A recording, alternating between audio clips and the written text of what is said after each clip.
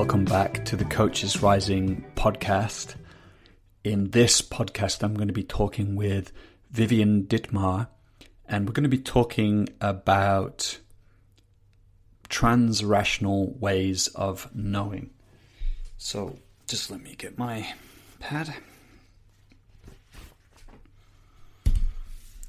We're going to be discussing Vivian's work with exploring transrational thought, transrational ways of knowing, how it's different from rational and pre-rational ways of knowing, and these 5 disciplines of thought that she sees as being key to accessing transrational thought. We'll talk about what happens when you do, and we'll talk about what are some of the things that get in the way of us accessing, or what is the work we need to be doing in order to open ourselves up to transrational thought. And what struck me about this conversation was, again, somebody talking about, in her own beautiful way, some themes which I think we will have heard come up on this podcast recently. This need for us to expand where we access ourselves from, to open up to these different ways of knowing and something bigger than ourselves, and what happens when we do. It's a really good conversation. And Vivian is an author, a practitioner. She has been a coach in the past. Now she focuses on working much more systemically. She's written books such as The Power of Feelings, Your Inner GPS, which is being translated into English. And she's writing a book that we'll talk about at the end on true prosperity. And so Vivian has also set up the non-profit Be the Change Foundation for Cultural Change. And she's very passionate about helping us to enact new ways of living together on this planet, new ways of accessing our innate creativity and collaborative intelligence. All right. So that all being said, if you're not on our mailing list and you want to sign up and be in the loop about things other than this podcast, you can do so by heading to coachesrising.com and scroll down. You'll find a sign-up box there. And as usual, I'd just love it if you would share this podcast to get the word out. So let's dive in. Here's the podcast with Vivian Dittmar. So Vivian, it's great to be with you. How's things today? It's a wonderful day, and I'm really, really happy to speak with you, Joel. Yeah, me too. I'm really excited to. I discovered your work, I'm not sure when, maybe even 18 months, 2 years ago. And I was really excited about you're exploring a lot of topics, but today I want to talk to you about transrational thought. And it's something that's been grabbing a hold of me because I resonated with the article I read that you wrote about how it feels like we reached the limits of rational thought that was kind of emphasized in the Enlightenment era, and led to a kind of this like championing of the individuated self, and that we're being invited in these times to kind of expand our bandwidth and embrace different ways of knowing. And so, when I came across your work, you were writing about that. And so maybe you could say in the beginning, maybe what comes up for you as I say that, before I ask you what transrational thought is, could you say like why you think it's needed in these times? 2 things come up. For one, an appreciation for rational thought. Like in these times, it's very clear that rational thought is a very valuable way of approaching reality. And if we just throw that out the window, we end up in some very dangerous territory like we've experienced in the past year and a half, I would say. And at the same time, like you mentioned, there is a limitation when we approach everything from a purely rational perspective. And many of us, and especially in times of crisis, have experienced the limitation of this, where we reach points in ourselves and our lives where something that we can't even name pops up and knows, okay, that's not the whole story. And our rational mind, as beautiful and amazing as it is incapable of grasping the whole story. And that's when we reach that edge, and we just might start to evolve into transrational thought. That's what comes up for me. Yeah. I'm really glad you said, like, let's also acknowledge the beauty of it, the gift that it brings, because it's, also important not to just throw it out. And you said, like, that we saw earlier this year the danger of not valuing the rationality. Could you say what you meant by that? I think you mean, like, in terms of the pandemic and science and yes, things, but yeah. And the whole fake news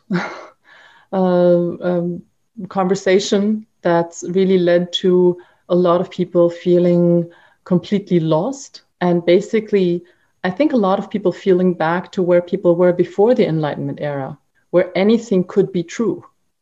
And if somebody said something was true long enough, then in the pre-rational world, to use that term, it could just be as true as anything else. And that's really what's the beauty of empirical science, obviously, and the rational approach is that there are methods to distinguish one truth from another and to validate certain facts. And it's important, I feel, to acknowledge that that's a really, really robust way of approaching certain aspects of reality and dealing with certain phenomena, possibly also a virus, yet it's limited because it's not looking at the big picture. And I look forward to exploring that more deeply. Also, the distinction between pre-rational and transrational thought, which I feel is a key distinction to make in these times. Let's go there first. I think like Ken Wilber has talked about pre-trans fallacy. Yeah. Could you say, could you flesh out that distinction a bit more, the pre-rational and transrational? And I guess that we can talk about what the transrational is as well. Yes. So there's a couple of distinctions. One is that the pre-rational tends to be either completely ignorant of the existence of the rational or completely fail to validate it and acknowledge it and value it. So like I just described, it leads to a reality where anything could be true. But there's some other distinctions as well. The transrational is something that reveals itself to people through experience. So this is where through, for example, a meditative practice for many people or some kind of spiritual practice, we come to experience something greater than the rational mind. And we come to experience, maybe we have moments where we experience firsthand the sacredness of life. And we have these moments where we know with every fiber of our being, even though we can't put words to it, that life is a miracle, for example. And it's a miracle much greater than we can ever rationally comprehend. Now, in the pre-rational, it's not about direct experience so much. It's much more about dogmas that are dictated by certain authorities, by sacred scriptures, by priests, and dogmas that we are not allowed to question. And they give us a great sense of security. And they're often very simple explanations. And this is important to understand about the pre-rational. Let me give an example from my own life. I was lucky enough to spend parts of my early childhood in a small Balinese village, living in a very traditional setting. And my closest friends were just the village kids. So I got to experience the pre-rational world in all its beauty also. It's completely magical and everything is full of spirits and It's a wonderful place. When someone in the village would fall ill, the explanation was very simple. It was always because somebody else had put a curse on them. So it was a simple explanation, and it seemed to have a linear logic of cause and effect. And this linear logic was, of course, like verified by belief, by tradition, by what the culture thinks it knows about cause and effect and disease. Now, of course, if you would then try to verify that rationally with empirical evidence, you would see that this explanation doesn't hold. And then, of course, in the rational, we have the explanation of somebody gets sick because they contracted a virus, which again is very linear, cause and effect, and in a way, very simple. So we develop a vaccine, we take care of the virus, we teach the immune system how to respond to it, and then the problem is done. But if we move into the transrational, we move to a place where we no longer have these simple answers, and we no longer have this linear cause and effect thinking. So whether it's a pseudo cause and effect like the pre-rational, or whether it's like an empirical cause and effect like the rational, we move to a place where cause and effect are multidimensional, and whatever happens is multi-causal. So for example, the pandemic, if you come from a transrational perspective, if you really go deeply into it and you listen, you know it's much more than just a virus. You move out of that simplistic picture of, oh, the problem is the virus, and if we take care of that, then we're set. Because you move to a deeper place of understanding and listening where you know that this is life talking to us. And this is life giving us feedback. And that's where we move into a much more complex understanding of cause and effect. And only parts of it we're able to even name, because the transrational is nonverbal. So I'm trying to name parts of it. For example, there's been empirical research also saying that we're having this pandemic because we're destroying so much natural habitat, and we're going into like previously untouched territory, and we're contacting species that we weren't in contact with before, and that's why we have the virus. Some scientists say that. But again, that's like one cause and effect that I can say is linear, rational, but I can never name the whole complexity of what really brings things into being. And that's where we are with the transrational. Yeah, am I managing? Yeah. Makes total sense. Yeah, and I think that's why, I don't know if it's right to say that it's like of our time, but it seems like the complexity and chaos of the world may be one of the things which is highlighting the limits of the rational mind in these days, and why there is such a, or maybe I live in a bubble, but at least in my world, there seems to be such an interest and passion to access transrational modes of knowing because of the kind of inherent creativity and kind of like requisiteness, you know, like they're much more, it seems to have much more intelligence to it than purely just the rational to kind of respond in these complex times. So yes, that's exactly what I see in myself and in the people around me and in the world, that we reach the limitations of the rational approach, we reach a frustration with it, and then there's actually two responses, and we see that a lot. A lot of people actually fall back in the pre-rational, and they look for very simple answers, like the whole wave of conspiracy theories that we're seeing. A lot of them are falling back into the pre-rational and having very simple answers for very complex phenomena. And that gives us a false sense of security. And then, of course, I also see a lot of people really pushing or being pushed by life into another consciousness. And this consciousness is really a place, like a larger place in ourselves. I also call it a transpersonal space, where we are able to be with this complexity. And that requires a certain training also of the mind, and it requires a certain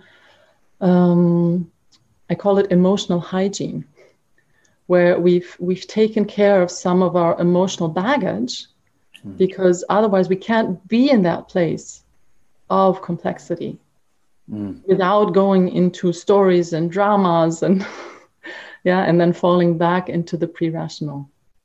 So it's a challenging place to be, and it's a beautiful place to be. Right. Maybe because I know you have these 5 disciplines of thought. Maybe we could name some of those, and I'd love to also highlight or discuss like how that training takes place and why the hygiene is important. You're alluding to that now, but it's like, I guess the question underneath that is like, how do we know when we're tricking ourselves and it's just our rational minds that is like, throwing up something that looks like intuition?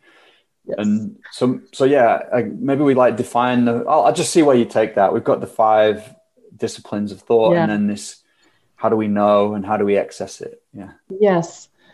So that's actually one of the reasons why I wrote my book, The Inner GPS, because I saw that a lot of people are going into transrational thought and are already using it, and it's kind of wobbly because we're still working it out. And a lot of people lack distinction between different kinds of rational thought. And this is where I came up with this map, which is what I call the Inner GPS, where I map out the 5 disciplines of thought. And one of them is the rational mind, because the rational mind continues to be very important and needs to be integrated into the transrational modes of thought. And then we have 3 modes of thought that are in a vertical state of consciousness.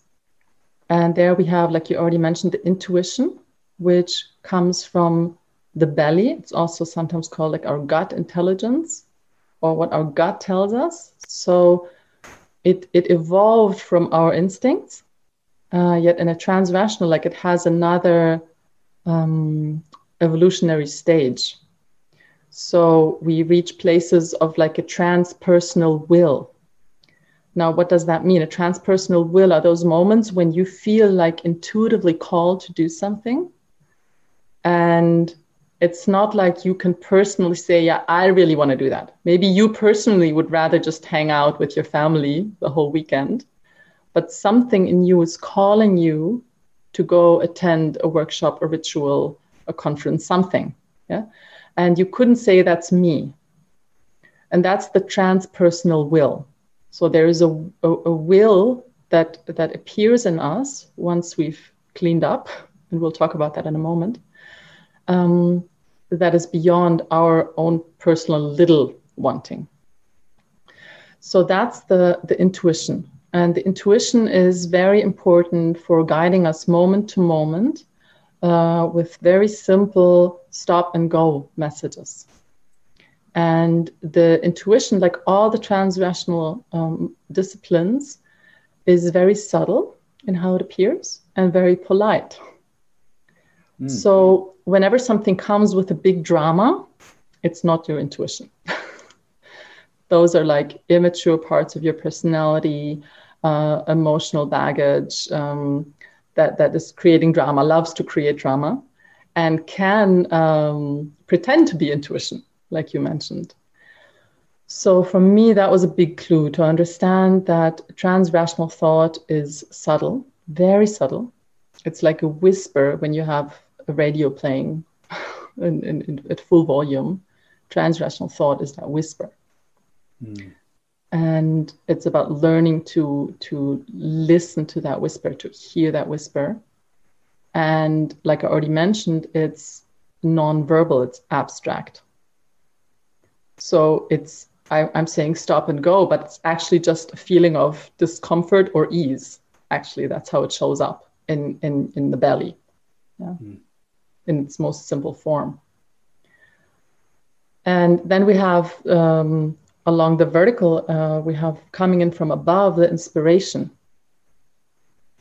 And while the intuition helps us to decide moment to moment, yes, no, this is mine to do, this isn't mine to do, inspiration is all about receiving information and insights. So this is where we might be pondering a certain question or working with a certain problem or being really at a loss with a certain situation, what to do with it or looking for like our next to do, we can learn to open ourselves, and a lot of people are working on this too, to open to what comes in from above.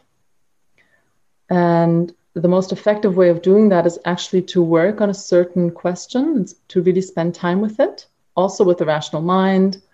But then when you notice that you're reaching a point where you're just running in circles, to then pause and let it rest and go do something completely different.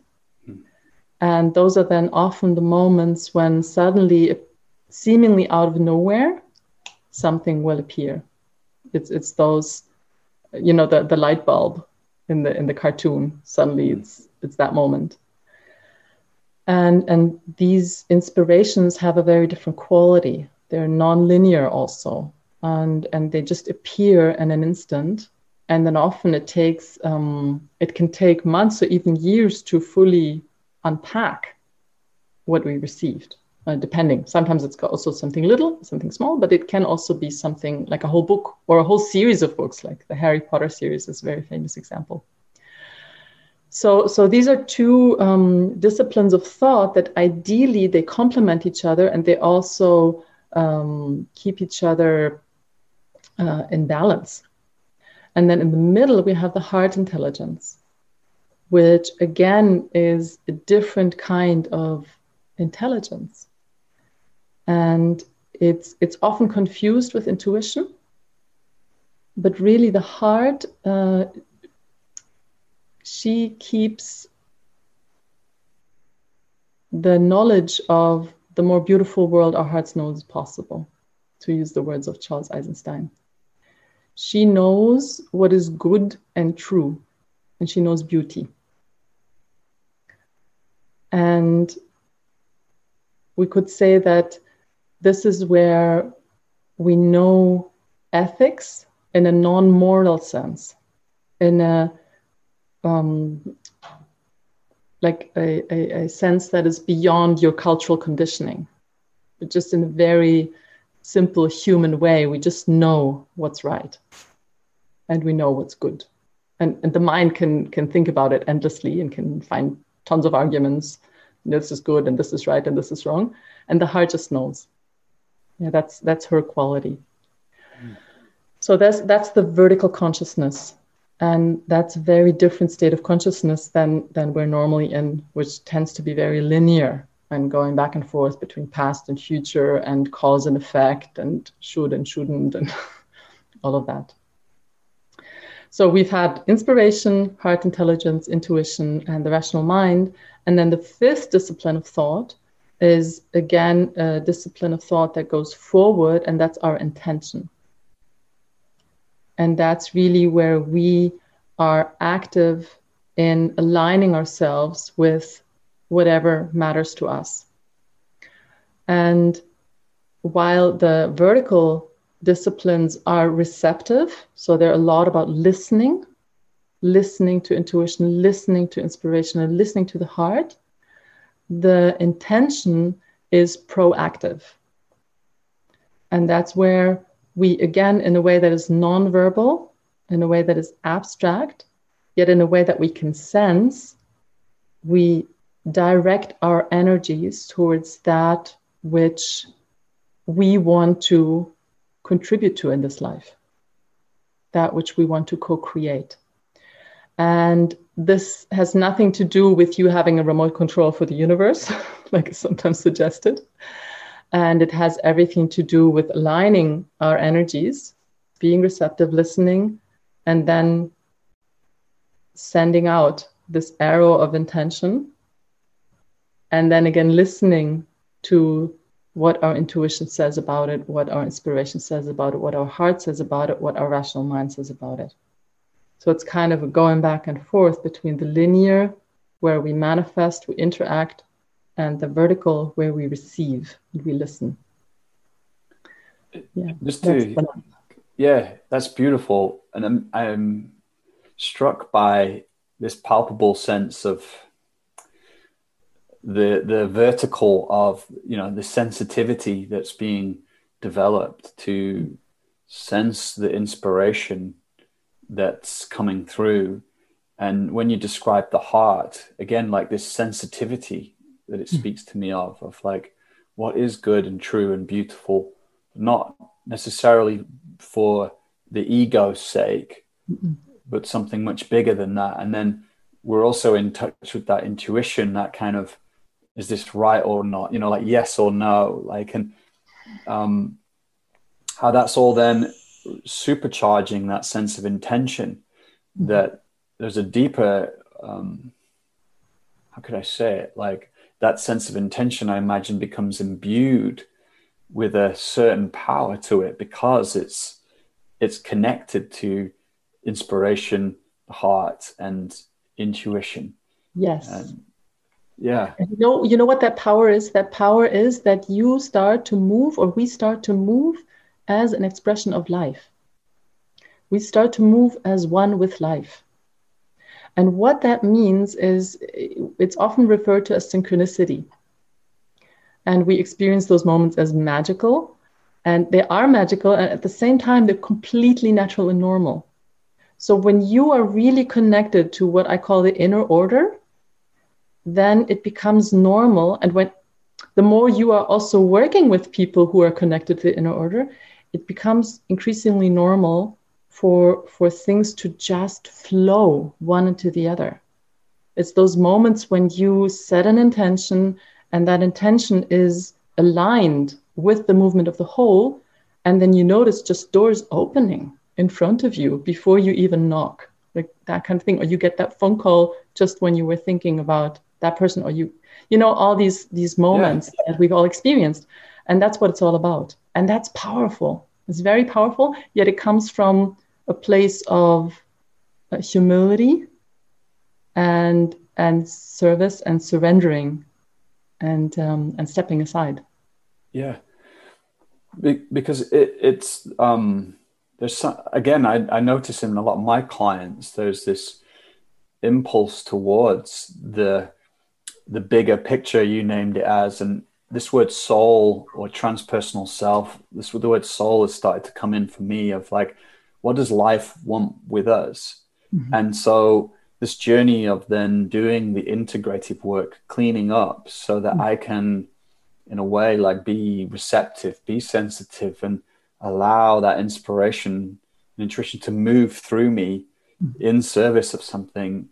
And how I just see that those words flow and synchronicity showing up a lot in this day and age as being something people are drawn to. And I think it's part of that bigger picture speaking through us, you know, that we're called to that. And the question that comes is like how, because if we look at the world right now and we look at what we're faced with, it seems like linear change won't cut it. You know, it's like you know, have we got the time for that? Is it going to work? But when you start to talk about flow and synchronicity and non-linearity in this way, that's where I feel a sense of opportunity that change could happen in ways that we can't imagine. I don't know what you think about that.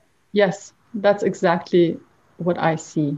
And this is why I've dedicated so much time in the past 10 years, 20 years actually, helping people to connect with themselves, to clean up so that they're able to connect with themselves, so that they're able to move as an expression of life, because this is what we need.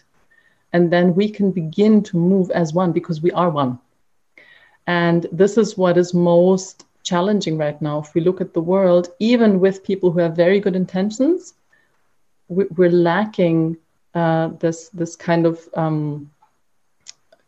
like rhythm together. We're lacking the ability to really be in sync and cooperate. So we have all these different ideas of all these different directions we should be taking.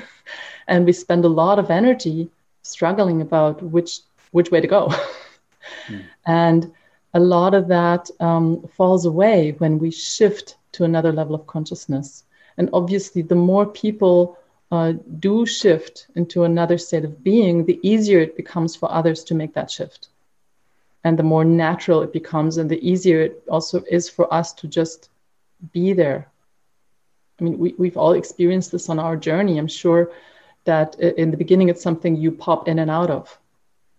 And then with time, like it becomes something, it becomes a place you can really live in, and you can own, and you can start to live your whole life from that place increasingly. And that goes for the individual, and it goes for the collective. So I'm struck by it as you speak, how I feel my heart, like I feel my heart open, and I feel a sense of inspiration. And, that it can show up here now in this conversation too, that, we're not just talking about it as a concept, but actually, we're going to keep doing that, but also we can invite it in as something that's guiding our connection and the conversation. Yes. And the question that comes is about the emotional hygiene. I'd love to give people a sense of how to practice this and what might get in the way of us, accessing these types of transrational knowing. Yes, because what happens when we try to jump straight into it, often we end up faking it. And I'm sure this is something that we've both experienced, because we would like to be there, but we're not. And the reason why we're not there is because we are full of baggage, often emotional baggage. And that is both personal and collective. So it's not even just a personal thing. It's not just like you haven't done your homework. It's we haven't done our homework. And often we haven't done our homework because we don't know how. We'd very much like to do our homework, but we don't know how. So for me, a lot of this has to do with how we deal with our emotions and how we relate to feelings. And this is something that has been kind of a blind spot, both in the spiritual world, but also in the science community, in research, and even in psychology. Like in a lot of different fields, the arena of emotions and feelings has been a kind of a taboo, and nobody really wanted to go there. And of course, this has changed recently due to the neurosciences, especially because finally they could prove that it actually exists. Haha. But this is why I see this is really what's holding us back. So I've spent a lot of time investigating this, and I've actually written 4 books about the subject, one of which is available in English, The Power of Feelings. And what it comes down to is, first of all, we need education on the nature of feelings and their purpose. And we need to understand that all feelings, including the ones that we consider negative, such as anger, fear, sadness, or shame, are good for something. And we have them for a reason. And they actually want to evolve with us. So that's one important piece of information for the mind, which it needs in order to navigate the emotional realms more competently. The second is that we have a distinction that we need to be able to make between what I call feelings and emotions. Now, feelings is the term that I use for phenomena that arise in the moment in relation to what is right now. So right now, I'm looking at you, I feel connected with you, and there's a joy around that. And that's feelings. This is right now me relating to you in this moment. Emotions are what is also called emotional baggage. Those are feelings from the past that we didn't feel at the time. So they remain with us. And we didn't feel them at the time, often because we were overwhelmed. We were not able to feel them. We were too small to feel them by ourselves. And we were lacking the support to be able to feel them and thereby process them. And this ends up being emotional baggage. So the question is, a lot of people know they have emotional baggage. We know we get triggered. We know all that. But what do we do? Now, the main problem that I see is that many people try to get rid of emotional baggage. We spend a lot of time trying to get rid of it. We have all these tricks, techniques, workshops, courses, whatever, to get rid of it. But it's not about getting rid of it. Because your emotional baggage is your potential. And it's like your personalized training program for your personal growth. Now, what does that mean? All those feelings that are in your emotional backpack want to be felt. And that's the one thing that we try to avoid. Like, we're happy to do whatever, to analyze, to understand, to, purge, but we don't want to feel it. That's the last thing we want to do. But what happens when we learn to actually feel, and what that means is being fully present and allowing our consciousness to touch the sensation and to even relax into it and to give it space so it can move. Emotion, it wants to move out by itself if we allow it to. Then there is an alchemical process that happens in our system. Did you say alchemical or chemical? Alchemical. Yeah. Like alchemy. Yeah. So that baggage is transformed into higher states of emotional being, such as compassion, such as the ability to truly love, such as trust. And our inner space, our ability to be with what is, grows with every challenging feeling that we were able to just stay present with and just feel and allow this transformation to happen. And that's a well-kept secret. And initially, it's very hard for people to find that place because we've worked so hard to stay away from it. And what I really recommend is that we don't do this on our own, but we actually need other people to do that. And a lot of people start to go there in therapy or with a coach. And I recommend that people just start to do this as a practice, that we start to hold space for each other from the heart, from a compassionate place, and that the other person has an opportunity to go to those dark places, to go to those difficult places.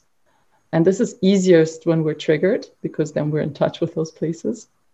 And to allow this alchemical process to take place. And this is something that usually takes a couple of years of, I recommend daily practice. It doesn't have to be long, like 5 or 10 minutes will often do, once you know how to do it. And it needs that practice, is my experience. What would you say for people to do in that 5 minutes? To feel. Just to sit and feel. Yeah. To feel, yes, to feel.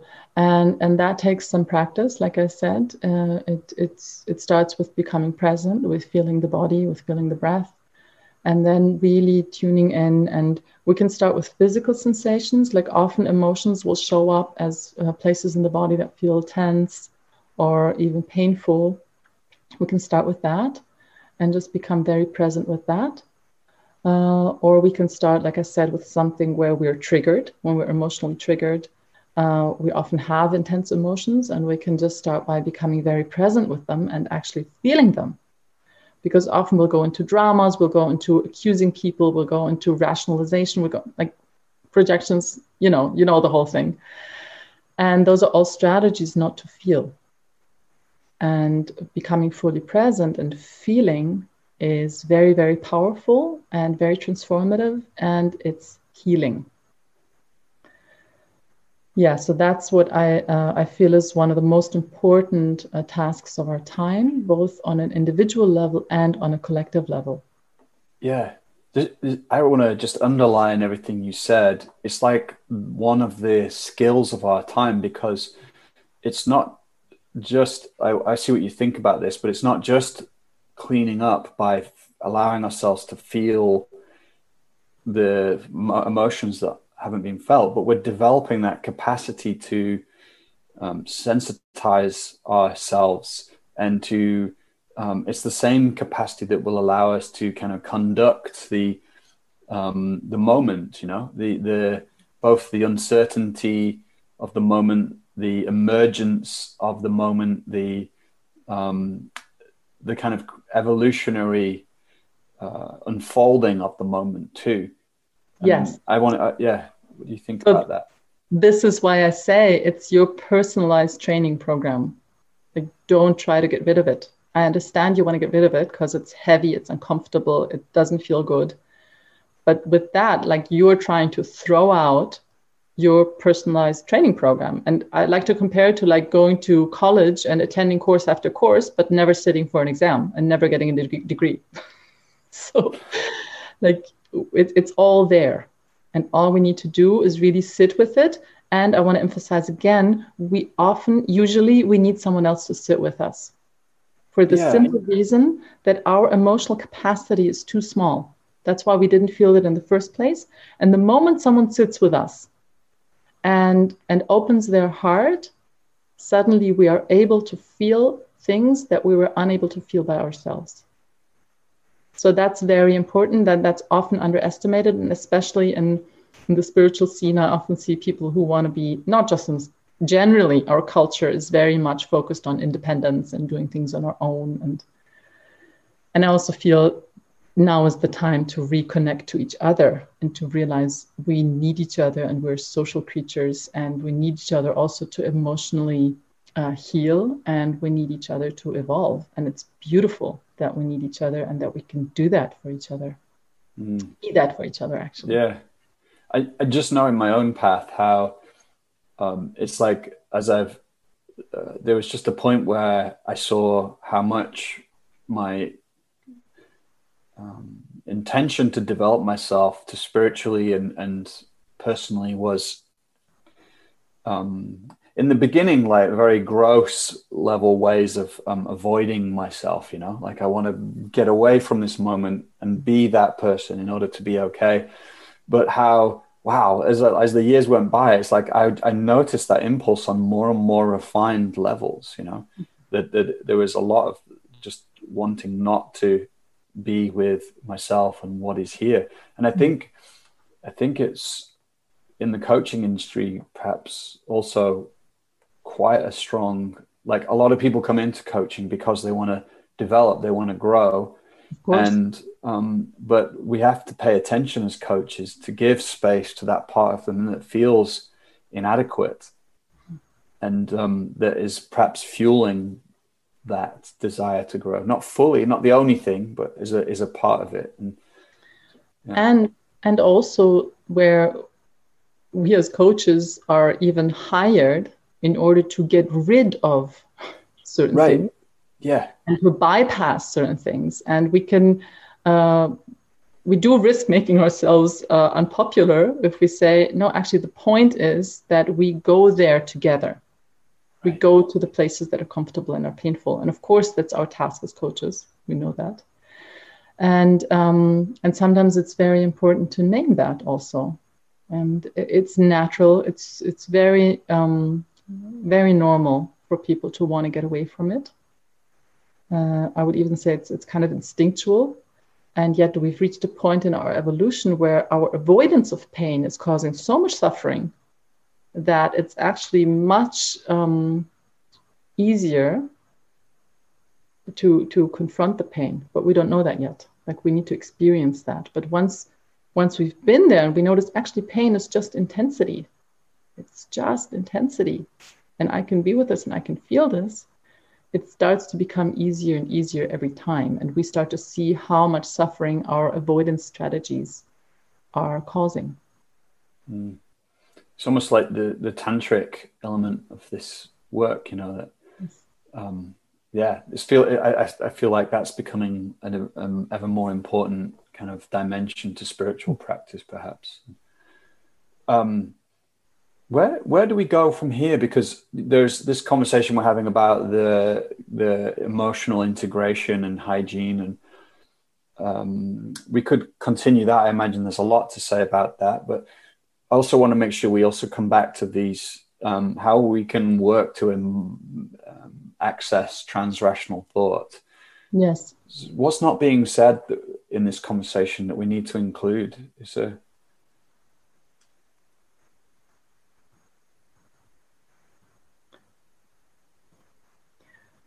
What comes up for me is to name that it's a risky place, and initially an uncomfortable place and a vulnerable place. You were mentioning earlier how in this very moment we are having an experience of that. And for me, an experience of that when speaking, for instance, can be or has been for many years that I will start a sentence and I will not know how it will end, because it is simply speaking happening. And in a similar way, the more we start to give space to our inner GPS to navigate our lives, we can experience a sense of losing control. And that can be a scary and uncomfortable place, and vulnerable, because we more and more experience places of like, I don't know why I'm doing this, but I know I'm doing this. And then often later, looking back, we understand, oh, this is why I did that. Do you know what I'm talking about? Totally, yeah, yeah. So I feel that's important to acknowledge that it's not a place of, oh yeah, now I'm one with life and everything's beautiful and flowing. And it can be that once we're really at home there.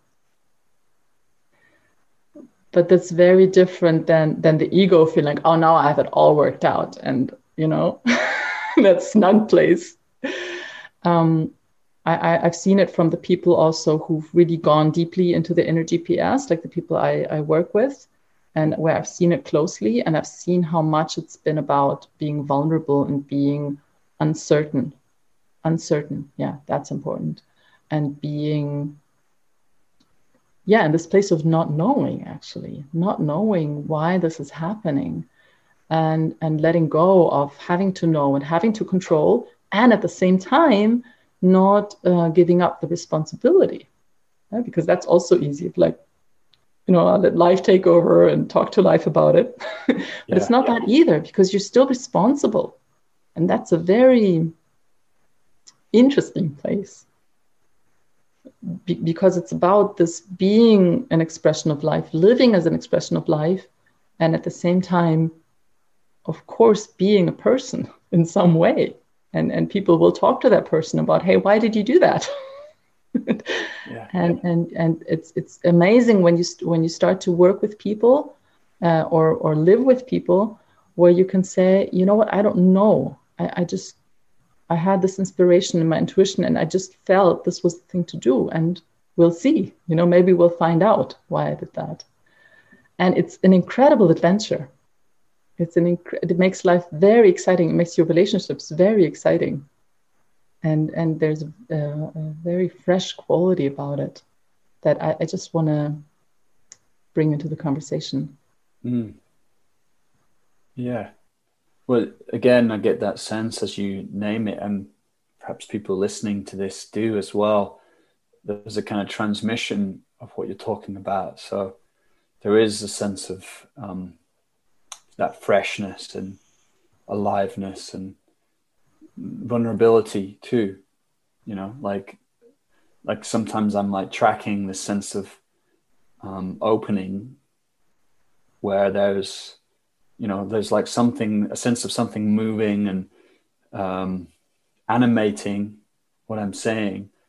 And then sometimes it's like, there's like a closure and it feels vulnerable. There's uncertainty, or a part of me shows up. Like before, when I named like, hey, and how can it be here now? Like, how is it here now? And then I felt this part of me come in where I was like, oh, and then, you're in an interview, you have to say something.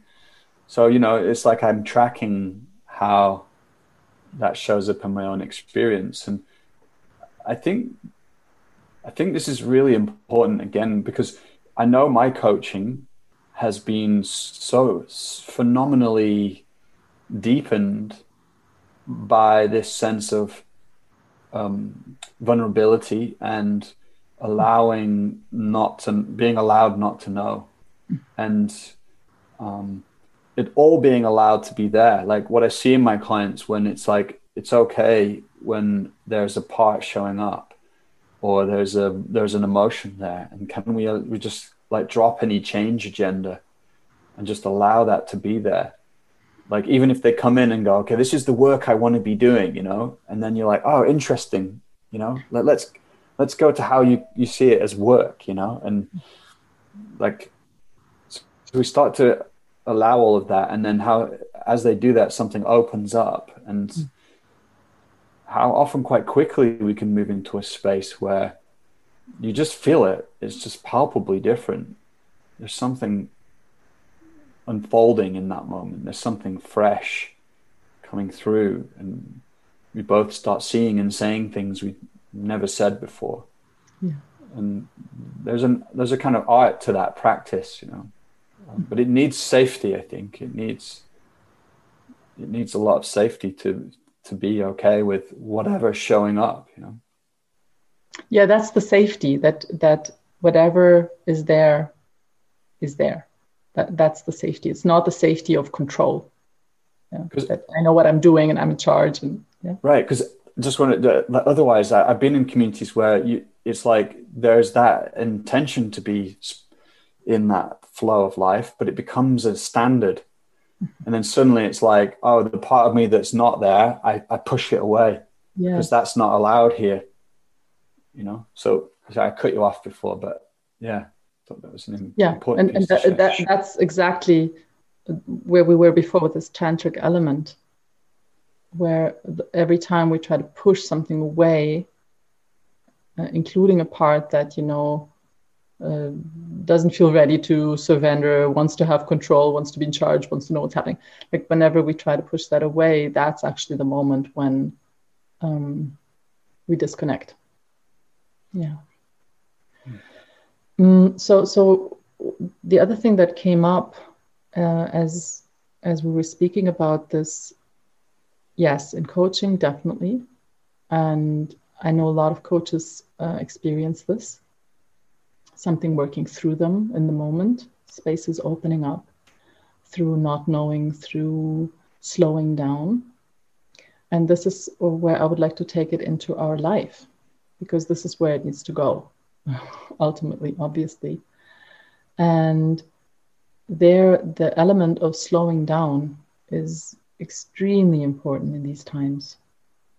And we live in times where everything is accelerating so much, because our technology is accelerating so much exponentially, that there comes a moment when we need to change gear, in my experience. And we need to really have the courage to slow down, because that's really where we have these moments when we can shift from linear to vertical, and we have these moments that are just eternal, and these moments where we connect, or we experience connection, actually.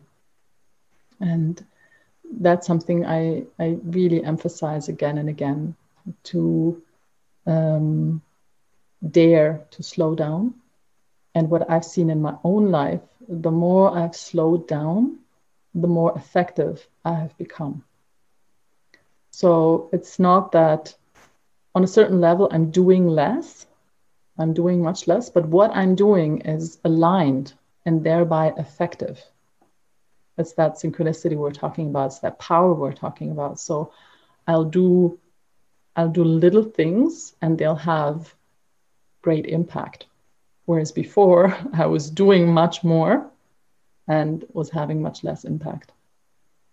And this is something I just want to encourage people to do, especially in these times, to slow down, to take the time to listen in this moment again and again and again. I really appreciate that invitation. And could you just say something about, I'd love to like zoom in on that moment where there's that small action, but there's impact, like, and tie that to your practice. Do you have a practice where you intentionally sit, perhaps in meditation, and in a way like align yourself vertically with these centers that you talked about, and then act from there, or like? So I have practiced that for many years. I have practiced aligning my consciousness in the vertical. And that's something I really recommend to do that. For me, being a mother of two, my meditative practice has always been the daily life. So I was a single mom also for many years, working. You just don't have, you can't afford, I don't need to tell you, you're a father, to just sit down and meditate for hours on end. But what you can do is being with your child or working or whatever, being fully present in that and practicing that alignment. And that is to this day, like my practice is my life. Yeah, that's how it works for me. For the emotional baggage, I recommend a practice. I feel that's very important. And for like mindfulness practices, I'm a great fan of really bringing it into every moment. And so what happens for me, I noticed like the more I shifted into this moment, you could say, the more it happened that, like I said before, I would go to an event not knowing why. I would talk to exactly two people at the event not knowing why. And a year and a half later, there's this huge project that evolved out of those two conversations. And effortlessly, with ease. And I've seen that in the past years, like a lot of projects have evolved with such ease and such grace because of this willingness to slow down, to do less, and to be attuned to each moment. Okay, what's mine to do right now? And trusting that. And often it's a little thing. I mean, it's always little things actually that lead to big things. It's lots of little steps. I think this is, I have one more question for you as we come to a close. But I'm just struck by, again, this sense of the as you mentioned earlier, how if more people became attuned to one another and we stopped fighting, and then we also began to access this kind of intelligence and impact, where it's not that striving and efforting, where we're trying to make things happen and then it all falls apart, or it takes immense effort. But no, we suddenly find things unfolding in incredible ways. If that started to happen on a more collective scale, how amazing that would be, and how it's a kind of Trojan horse, what you're saying, like a lot of people, when they're like, oh, I want to be more effective, so this could be a Trojan horse in a sense of inviting them into this deeper work. And I guess the question I had was like, what's exciting, what's the inspiration that's coming in for you at the moment? And that could lead us into you telling us more about your work and where we can find out more about what you offer and what you do. Yes. Yeah. So like I mentioned to you in the beginning, unfortunately, most of my work so far has only been available in German, which is my native language. And there I'm very excited about my new book coming out in German about true prosperity. And that's why I feel really, really called to invite us into a new definition of prosperity, a non-materialistic definition of prosperity. And I feel we really, really need that. I see a great poverty in our parts of the world, in the so-called rich countries. I see a great poverty that is not acknowledged enough and not seen enough and not understood enough, although we all sense it and we all suffer from it. Could you just name that? Like, I know we don't, just a headline, The poverty or the prosperity? Yeah, the poverty. So the poverty really shows up in a rise in psychological problems or even illness. There's a great increase in a lot of rich countries, which interestingly enough correlates with the inequality that we have in countries. This correlates with the psychiatric issues people have. Then the great rise in addictions, both addictions that are acknowledged and addictions that are considered completely normal. a whole way of life is very addictive. And of course, that covers an inner sense of emptiness that is not the spiritual emptiness that we've been talking about, but it's just a complete disconnect. So basically, and then we have loneliness as another symptom. So basically, it's all about loss of connection. We've lost connection to life, to each other, to ourselves, to other species, to our creativity, to this moment. Like we've lost connection in so many ways.